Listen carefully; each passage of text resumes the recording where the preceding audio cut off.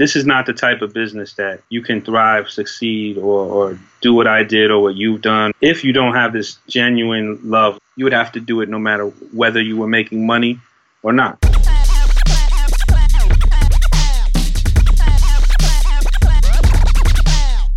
Peace, what's going down? It's DJ Payne 1 for BeatStars.com. As you can see, it's a very accomplished producer on the other side of the line with me. His name is DJ Shock, and it's an honor to meet him. Appreciate you sitting down and jumping into this interview with me. My pleasure, man. Thank you. I really appreciate it, man.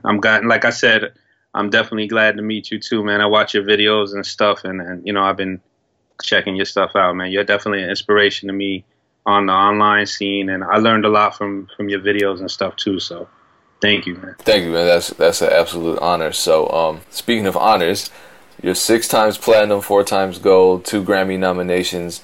Wow! Out of all of those accolades, what are some of your favorite songs? I mean, of course, the biggest record I've ever done is "Slippin'" by DMX, and it at the same time, besides it, excuse me, happening to be the biggest one.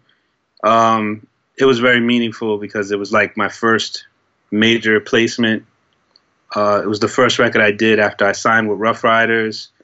It came at like a really low point in my life where I had left a city job that I had, and I had it for about 5 years. And, you know, a lot of people were like, you shouldn't do that, this and that. So I basically got this really small advance of like $2,500.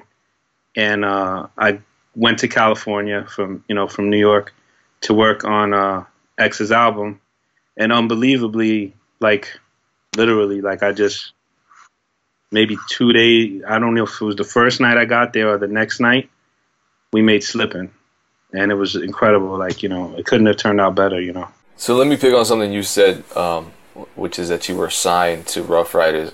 I think that whole model of signing a producer to a label has changed a little bit. It's not as common anymore, I don't think. Is that your experience? I think there's nothing that's the same now as the time I'm talking about. I mean, including that. I think there's some people still operating like on old models, but it's super rare. I think that's just my opinion from my research I've been doing.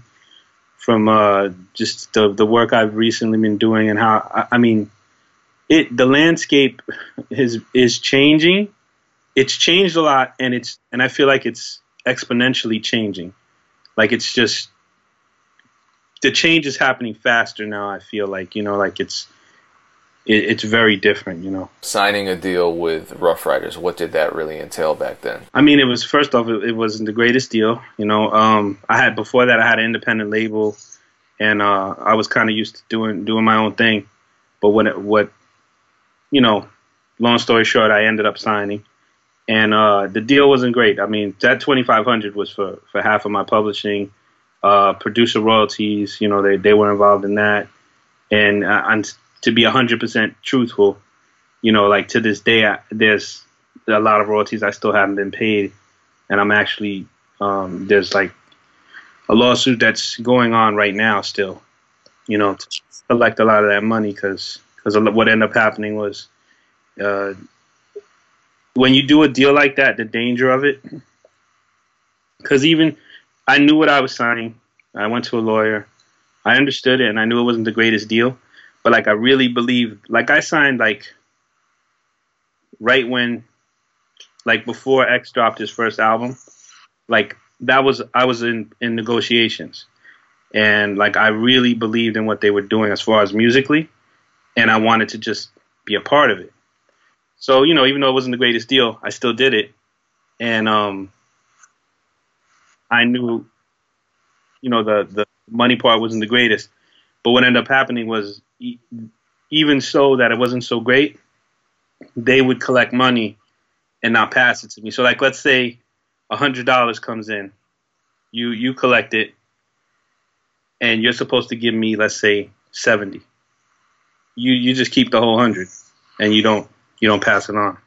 And that's what happened on a lot of the music I did during that time. Yeah, I think that's the risk with signing to anybody who's responsible for collecting on your behalf, because you're always putting a third party in between you and your money.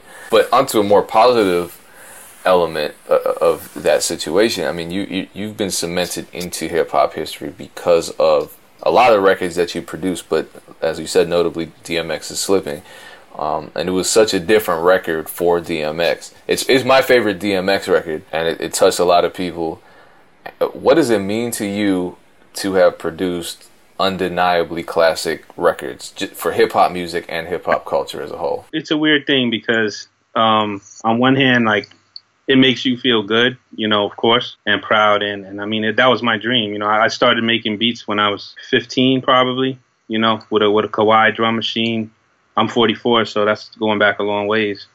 And it was a huge dream of mine. So I was able to accomplish it, It's a double-edged sword because on one hand, these great accomplishments, I'm blessed to have, like you said, I have a part in hip-hop history. But at the same time, because, it's like I also have a music business story to go with it. So it's like this like paradox of like this great thing and then this not so great thing, But that's why I still, the love of music and despite all those different things and the ups and downs, I'm still making music because it's something I can't stop doing. And when I stop doing it, the rest of my life kind of goes nuts. So it's, and I'm sure like everybody listening to this who's on BeatStars making beats can probably relate to that, So it's like, it's an addiction, man. It's a love, it's an addiction, it's a passion. And whatever the landscape is, I'm just trying to figure out my place in it, So speaking of stories, I read that when you got the beat for Slippin' Placed with DMX, it was already 4 years old, and it wasn't a beat that you thought was going to get placed. And I just interviewed DJ Green Lantern, and his biggest placement was for a Ludacris record, and it was a beat that he was about to delete. So when you produced Slippin', you were also apparently on the verge of kind of giving up on pursuing production. Through all of those trials you faced, what kept you going? It was the addiction to music, or it was something else? It was a drive to succeed.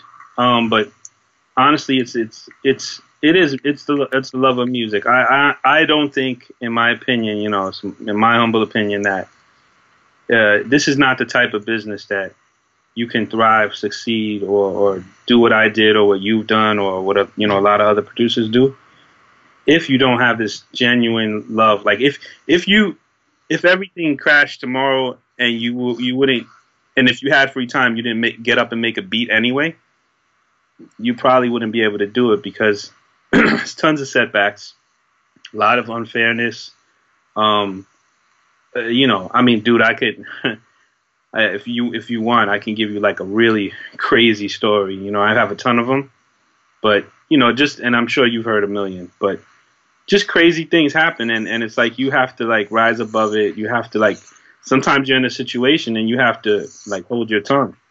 Because if you speak on what's going on at that moment, you'll lose your placement, because it's such a crazy environment and everyone has a friend. Even back, like now it's more saturated, but even back when I was heavy in it, even back then, the A&R had two really good friends who made beats. There's always this tension of like different things that are trying to happen that get in the way of like the pure creativity and connection that you might have with an artist, because you can sit down, you can connect with an artist, you can play something, they be like, damn, that's crazy, shocking. They can start writing, but there's this whole layer on top of them that can get involved at any moment and change that whole situation instantly. That's the reality of the business. And if that, I know people that something like that happens once, and their taste for the game is done, So you have to really, really love it. Like you would have to do it. Simply put, without being too wordy, you would have to do it no matter whether you were making money or not. You would want to make music. It's okay. Here's something that people get hung up on a lot, in terms of the financial aspect of production, which is sampling. Obviously, you like sampling. I love sampling. What, in your opinion, is the role of sampling in hip hop culture? It comes from the DJ, like being a DJ first, and just it's like can't help yourself. Sometimes you hear this dope loop and you just know you have to do something, and so the role it plays, business wise, can be terrible. I mean, I've lost singles. There was a record that I always regretted. It was a Chic and Little Mo record. It was supposed to be on Double R compilation volume 3. Supposed to be the single. I chopped up the sample. I had it on there. I thought I chopped it up enough. And anyway, long story short, it ended up not getting on there because they couldn't clear it at the end. And that was like, damn, man. And it was a great record. So it hurt Chic because he was starting to break out on his own. And it hurt me because it would have been another notch, another notch under my belt, another good record. So sampling is a double-edged sword. Sampling is like, that's why like one of the it's a different company, than BeatStars is Tracklib, and I've been working with them a lot because I like the fact that I can for very cheap. I go on there, I pick up beats, samples. They have enough, and I mean a lot of my sampling, I feel like I can manipulate things. So even if the library is limited to, I like the fact that for very cheap, without having to clear and go through all kinds of hassles, and that excites me because it's my natural flow of making music. I learned to do things without samples because Rough Riders was one of the first East Coast like sounds that almost didn't want you to sample. They would discourage sampling, so they would I would have hot tracks, and once in a while they would be like, yeah, but that's a sample. So they wanted more publishing, they wanted more, to generate more income. So they kind of made me do more without samples. Because even in my independent days, I did some stuff without samples, but it was just like it would just kind of happen, and it was dope. And I was like, oh, this is dope. It doesn't have a sample, but whatever. So I don't know if that kind of, what role does it play? I mean, is it something that I would say, like, if you don't sample, that's not real hip hop? I would never say something like that. And is it because, I mean, if you go back to the earliest hip hop, late 70s, to some of the first records, I mean, those were bands replaying stuff. So it's not like it was a sample. You couldn't even sample the way we sample today anyway, until later on when Akai started giving you longer samples, and before that you had very short, expensive samplers, Do you know what reason the sample was rejected? The sample clearance request was rejected in the case of that Chic Loose record? I think that a lot of it had to do with the lateness of the record. Like we that record kind of came and it came in. The compilation was almost done. That record came in, like me and Chic had done a lot of it in my studio, and then it came in, it got mixed like in a quick period, and they wanted to put out, they had a release date. So as soon as it got done, it got onto the sampler, and then I think the time didn't allow the label to feel secure, like we definitely can clear this. And I think that it just became an issue where they were like, you know what, let's just go with something else. We need to get this done. Because that happens, I mean, I don't know so much now, because you can just drop anything whenever you want now, and you can wait a week, but back then it was like, if you had a release date, there's money going, there's already ads going, there's stuff happening, and it was important, and also contractually, like that was through Interscope, and they had a label deal, so they were required to do a certain amount of releases.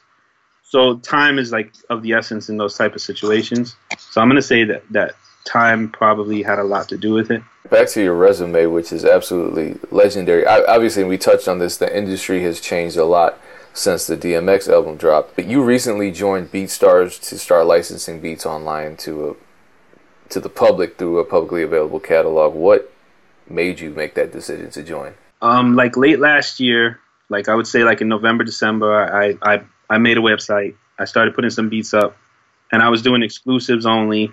at like $2.99, and because I was kind of like, like every producer, that before they go full on leasing and everything, I was a little sketchy on it. Didn't understand it 100%, and I was kind of like, let me try this, and that did pretty good. I was surprised like how well it did the end of last year, and then I started to think about the big marketplace of leasing and the lower price points. You can resell the beat, just all the stuff you guys talk about. And I said, you know what, I'm not taking anything away from myself. I can still sell an exclusive. I can still do other exclusives that I can put to the side, aside from the catalog for leasing. And I just thought it would be cool, to do that. And I didn't have like an ulterior motive, like that I thought something would happen from it, like specifically. I just thought, why not? Let me get into that marketplace. Let me put my stuff in there and see what happens and give it a shot. You said that the music business is a lot different now than it was then. But with regards to the changes you've seen specifically for producers, what would you say is the biggest change? I'm going to be brutally honest. I think it's the devaluing of the producer, across the board. I mean, I've been a little bit more involved like this year and been in some sessions and different things. And I'm noticing, like the engineer is getting paid. The person doing the video is getting some money. And the producer is getting to the point where he's expected to be kind of like the artist, like almost. I'm getting that vibe, and it's changing. And I don't know, like I'm sort of at I have a big question mark about where everything is right now. And one thing that I do know is that no matter what the changes are, like guys like you, for example, like the way you market yourself and the way that you have like all these different streams of revenue and different, and the stuff that you guys are teaching, I'm impressed by it, because no matter where the market goes, because you've kind of opened up these pathways to people, it feels like the market can go left, right, but you guys will still be able to ride through it because you're building a foundation of people who you're helping and you're doing things for. And I think that with such a like rapidly changing business, I think that's totally key. Like I just from an observer standpoint, not saying that that's what I'm doing right now, but I'm mostly because I have a full-time job, and so I still do this, and I'm dad too. I got my boys, and so I'm spread a little bit more thin because I'm not 100%. But if I was 100%, that's the direction that I would probably be pushing, and it makes sense, But as far as am I bugging, or like as far as like where is it going, I feel like it's almost anybody's guess at this point. Like where exactly is it going? What do you think? I mean, I know I'm not interviewing you, but I'm just curious. Things are shifting a little bit. I think producers have a little more influence, and I also think the fact that so many producers now have they've always had access, but more are learning about the access they have to all of these resources that they can use, and most importantly, they have access to potentially millions and hundreds of millions of artists out there, or companies that want their production or want some type of production. So as you were saying earlier, there are newer revenue streams for musicians of all kinds, but especially producers opening up because of technology, because of the internet. So I think it is a little bit like the Wild Wild West, but I think when the dust clears, the producers who learn the landscape and prepared accordingly are going to be in a good position. I feel that way too. But it is a little bit like, especially for someone like me, like where I'm just kind of like, I'm like November, December, January, February, I'm like 4 months. So I'm not kind of like a baby. So, for me, it's like, oh, damn, like I'm like, you just dropped me in here and I'm looking around. I'm like, wow, so this. And and like the vibe I was telling you is just kind of like, I'm just observing and kind of like seeing what's going on. but it goes two ways. You know, I believe, like just like you said, I agree with you. It goes two ways. I think it can be something that can push you even greater into a better situation, but you have to learn it, and you have to like ride that wave that's happening. And I think what's dope, and you tell me because this is your record, but I feel like a beat like Slippin', because it's a hip hop classic. It didn't have a sound that was tied to its era. I could hear that beat if it hadn't been used by DMX. I could hear that beat on the next J. Cole album. I would say, in a sense, it's timeless because I'm not tied into exactly what's happening. Although I'm always influenced by what's happening. It always makes its way into what I'm doing.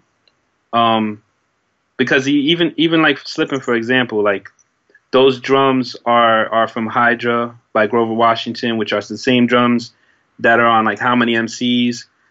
But one of the things I did with that record intentionally was I had originally done it off vinyl, and so it had a grittier sound.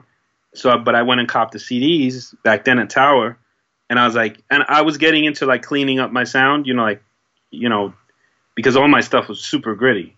So I was like, let me. I wanted that record in particular, the beat, to be a little more clean. And so I got the samples off CD and I tried to keep it as clean. I mean, it still went through a 950. It still had that. So I think that might be also a part of what kind of puts it in that category, maybe, even though it had this influence, because the filtering, and then the unfiltering it. That's super boom bap, like 90s vibe. But it came back. But it's in a way, yeah, it's in a different kind of form, because that was. I mean, if there was anything I brought into the camp, it was that, because I had a very big underground influence, and I had my underground label, and they were pushing more into like the non, So I was if anybody was resisting it a little bit, it was probably me, but still going with it, kind of like how I said, so it's still happening, still going with it, but still being influenced by what was happening, Got it. So, with everything that we just said, which is a lot, what advice would you give an aspiring producer in this era? What would you tell them to focus on to actually build their career? And I've been thinking about this because I feel like a new producer. I mean, because of the way my career has played itself out, and the way I've kind of disappeared a bit, and I'm sort of reemerging. It's a pretty dope idea, which I'm going to try and do, is to work with an artist. Do an album, like with an artist. Like, I think it's a pretty dope idea because I think it has multiple good things about it. It'll help you develop a sound. It'll help the artist develop something. It'll help develop a chemistry. And it will also be sort of a calling card for what you can do right now, like for me, like what can I do right now? Not what I did 20 years ago. What can I do right now? And I think that is super helpful to the artist because it's a project, and it also brings, the group. I think that with all of this kind of uncertainty about how to monetize and I think while people are like, this is how I'm doing it, while I'm figuring out how to do that stuff and what's going to work for me, I think it'd be kind of dope to do a project. And I feel like for a brand new producer to be just as good, because while they're figuring out how they're going to sell tracks online, how they're going to open up their store, how they're on the side doing this project with an artist they think is dope. And it's also cool because it brings another element to artists, because it's one thing to just pick up beats, and rap on them. But I mean, I've experienced this in basically my whole career, going in the lab like daily with someone and like vibing and being like, yo, and then we could do this on that one. And it's pretty dope, man. It's what I love about making music, it's like it's dope, man. Like, you kind of lose a lot of it by, just always, there's a dopeness to going online, picking up a track, writing something dope at that moment and being inspired. But let's not forget about that other kind of organic thing that happens, because it's fun. It's actually, it's exciting. Like when you're building with someone and you like, and you all of a sudden start going in the right direction, the same direction, both of you, or all four of you, whatever it is. It's pretty cool, man. And I think that's something that, advice to new producers. I did that early on, and it really taught me to be a producer in the sense of That's another good one, yeah. What a producer is really supposed to be doing with record production. I mean, there are people who produce beats, there are people who produce beats and records. I know you do both, and you're right. It's fun to make a beat. It's fun to make a song. Why not try both, right? Yeah, exactly. That's right. Okay, so speaking of beats, how do recording artists who want to hear your beats and license them, how do they find them? SHOKBEATS, shockbeats.com. So I don't put the C in shock. And, I'm on BeatStars. I got a pro page on BeatStars. And on my page, my player is the BeatStars player. So I'm basically BeatStars down right now. So that's how to get tracks. And if there's an artist out there that thinks they're dope, like that's what I'm looking to do right now. I want to do a project with somebody. And, I'm already talking with one particular artist who I think is really dope. His name is Jug the Illest. And we're going to try and work on something together. And we've been talking about it. He's in Philly. And how do people find you on social media? On Instagram, DJ Shock Beats. And you know what happened? I don't know what happened to my Twitter, if it got hacked or something, but it got suspended. And they won't let me back in. I don't know what happened. So my Twitter is @ShockBeats. I don't know what's going to happen with that. And everything is basically Shock Beats, basically. Wherever you go, if you put in Shock Beats, SoundCloud, it's Shock Beats everywhere.